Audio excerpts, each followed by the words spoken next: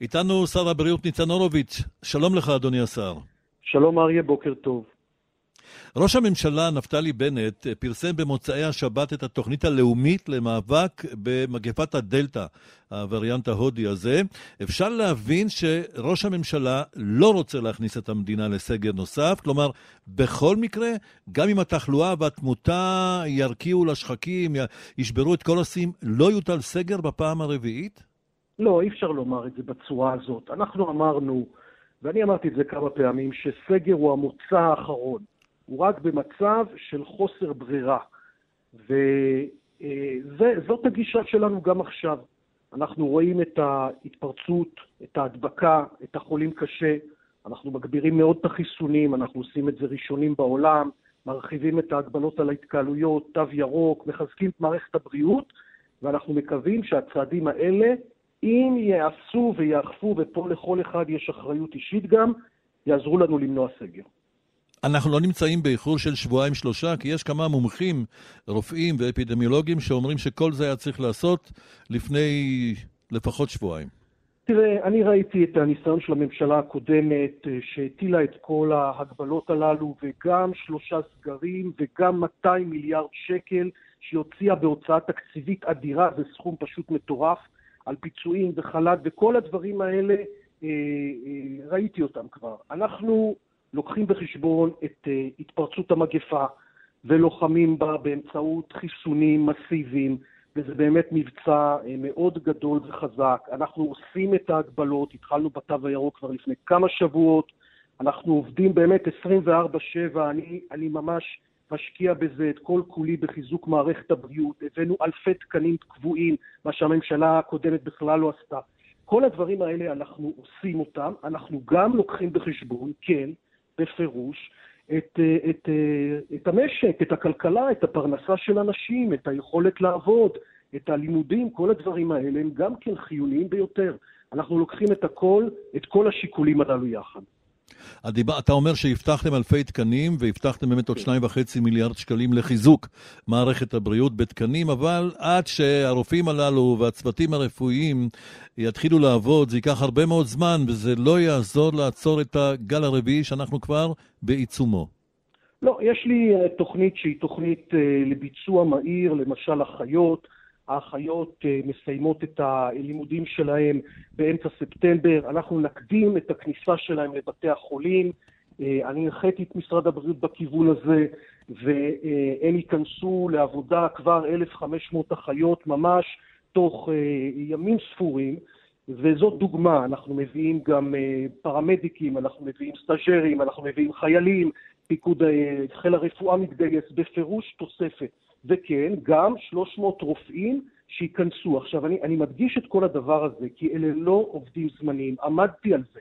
במשא ומתן מול משרד האוצר התעקשתי שאלה לא יהיו עובדים זמניים שאחרי 3 חודשים יעיפו אותם, אלא אלה יהיו תקנים, עובדים קבועים שיסייעו לנו גם לחזק את המערכת אחר כך, כי היא זקוקה באופן ממש דרמטי לחיזוק. היא גם ככה מתוחה ועייפה ועמוסה מאוד.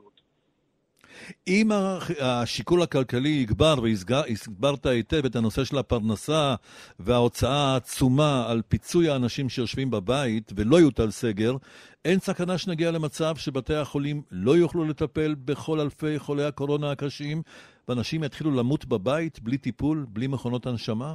לא, אנחנו לא נגיע למצב כזה, אנחנו נטפל ומטפלים בכל אחד, ונותנים לו את מיטב הטיפול, וגם בבתי החולים וגם במסגרת אשפוזי בית. לא כל אחד חייב להגיע לבתי חולים.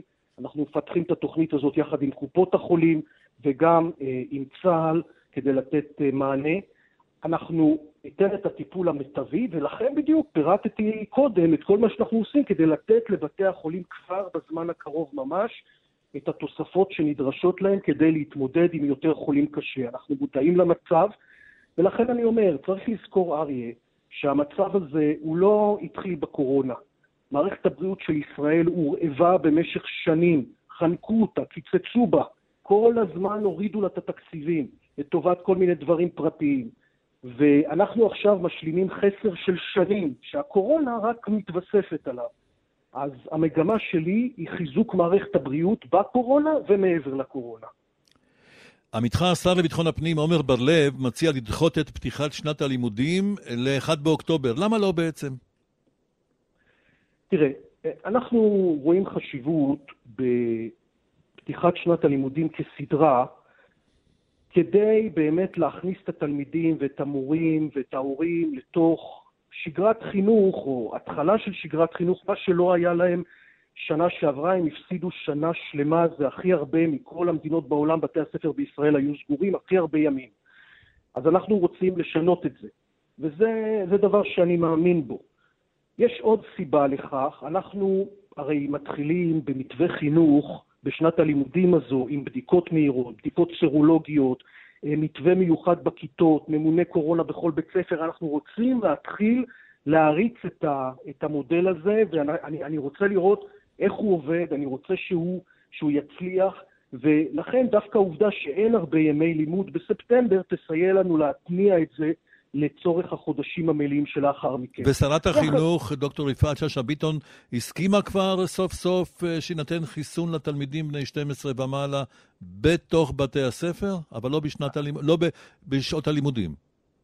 תראה אריה, אני הבהרתי שהסמכות לגבי מתן חיסונים בכל מקום במדינת ישראל היא שלי כשר בריאות. ואנחנו נחסן בבתי הספר, ואנחנו גם נגיע בימים הקרובים להבנות עם משרד החינוך באשר בדיוק לאופן שבו זה יעשה, ואני מבטיח לך שיהיו חיסונים בבתי הספר. פשוט למה?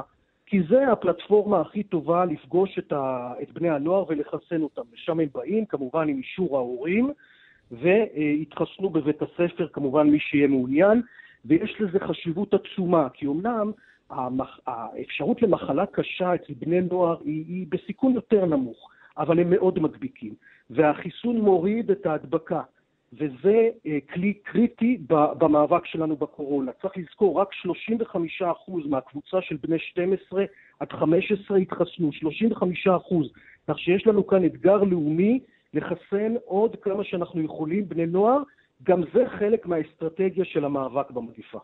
מתי ירד גיל החיסון השלישי ל-40?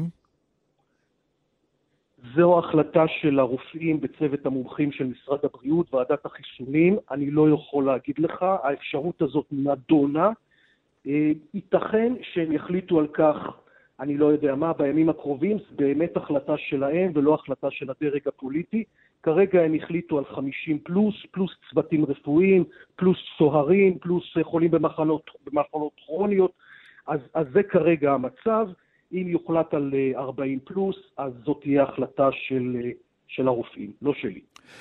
השר ניצן הורוביץ, אמנם אתה שר הבריאות, אבל יש לי אליך שאלה מדינית. האם אתה, שר, אדם שהוריו עלו מפולין, סבור ששר החוץ יאיר לפיד מנהל היטב את המאבק, את המלחמה נגד החוק הפולני שמונע תביעות רכוש?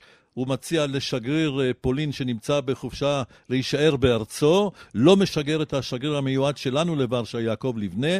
בעצם זה סוג של ניתוק קשרים דיפלומטיים. זאת התגובה היהודית ההולמת לדעתך?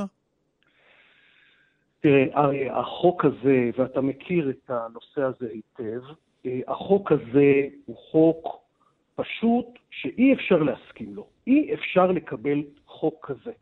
מדובר ברכוש, בהשבת רכוש, בפיצויים ליהודים שאיבדו את כל עולמם, חלקם נרצחו, בני המשפחות שלהם, גם בתקופת השואה ואחר כך בתקופת המשטר הקומוניסטי.